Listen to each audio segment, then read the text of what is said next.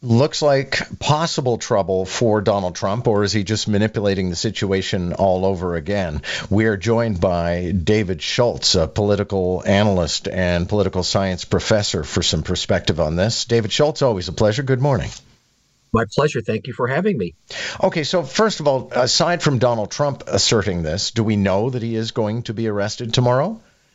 We do not know that. In fact, what I'm looking at in terms of some headlines is that the grand jury in New York is taking more testimony apparently today on Monday. And if that's likely, or if that's going to happen, it's pretty unlikely that Donald Trump would be indicted tomorrow as he predicted. In fact, we still don't know if he's going to actually be indicted. But having said that, this was an absolutely brilliant move of what Donald Trump did was it like Friday or Saturday, whatever it was, in terms of manipulating the media and his opponents. And let me explain, is that by making that announcement, he basically controlled the news cycle for the whole weekend.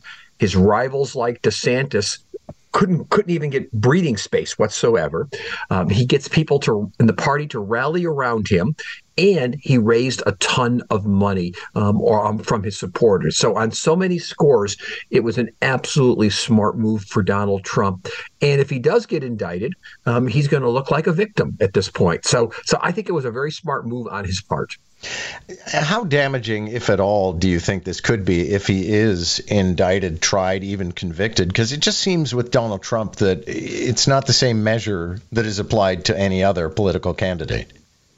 Well, they've talked about other presidents being the Teflon presidents or other people. He really is Teflon. Remember years ago, he said he could stand on Fifth Avenue, shoot somebody, and his supporters wouldn't, turn away from him. I think for his supporters, any indictment will just strengthen his hand. I think it might affect some of the independent voters if he gets as far as a general election.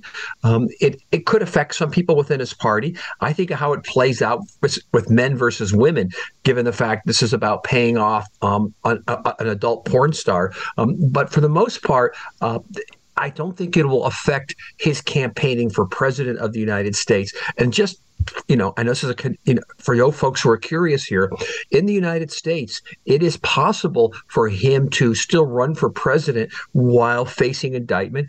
And we've had at least one time in American history, a presidential candidate convicted of a crime and ran for president from behind bars. And so the conviction does not preclude him from running, but creates some complications. Thank you for this. Always a pleasure.